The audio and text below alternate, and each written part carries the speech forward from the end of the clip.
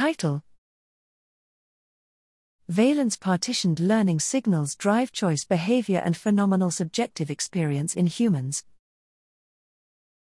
Abstract: How the human brain generates conscious phenomenal experience is a fundamental problem. In particular, it is unknown how variable and dynamic changes in subjective affect are driven by interactions with objective phenomena. We hypothesize a neurocomputational mechanism that generates valence-specific learning signals associated with what it is like to be rewarded or punished.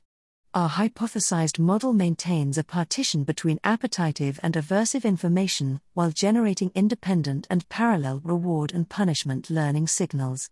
This valence-partitioned reinforcement learning (VPRL) model and its associated learning signals are shown to predict dynamic changes in 1. Human choice behavior, 2. Phenomenal subjective experience, and 3. Bold imaging responses that implicate a network of regions that process appetitive and aversive information that converge on the ventral striatum and ventromedial prefrontal cortex during moments of introspection.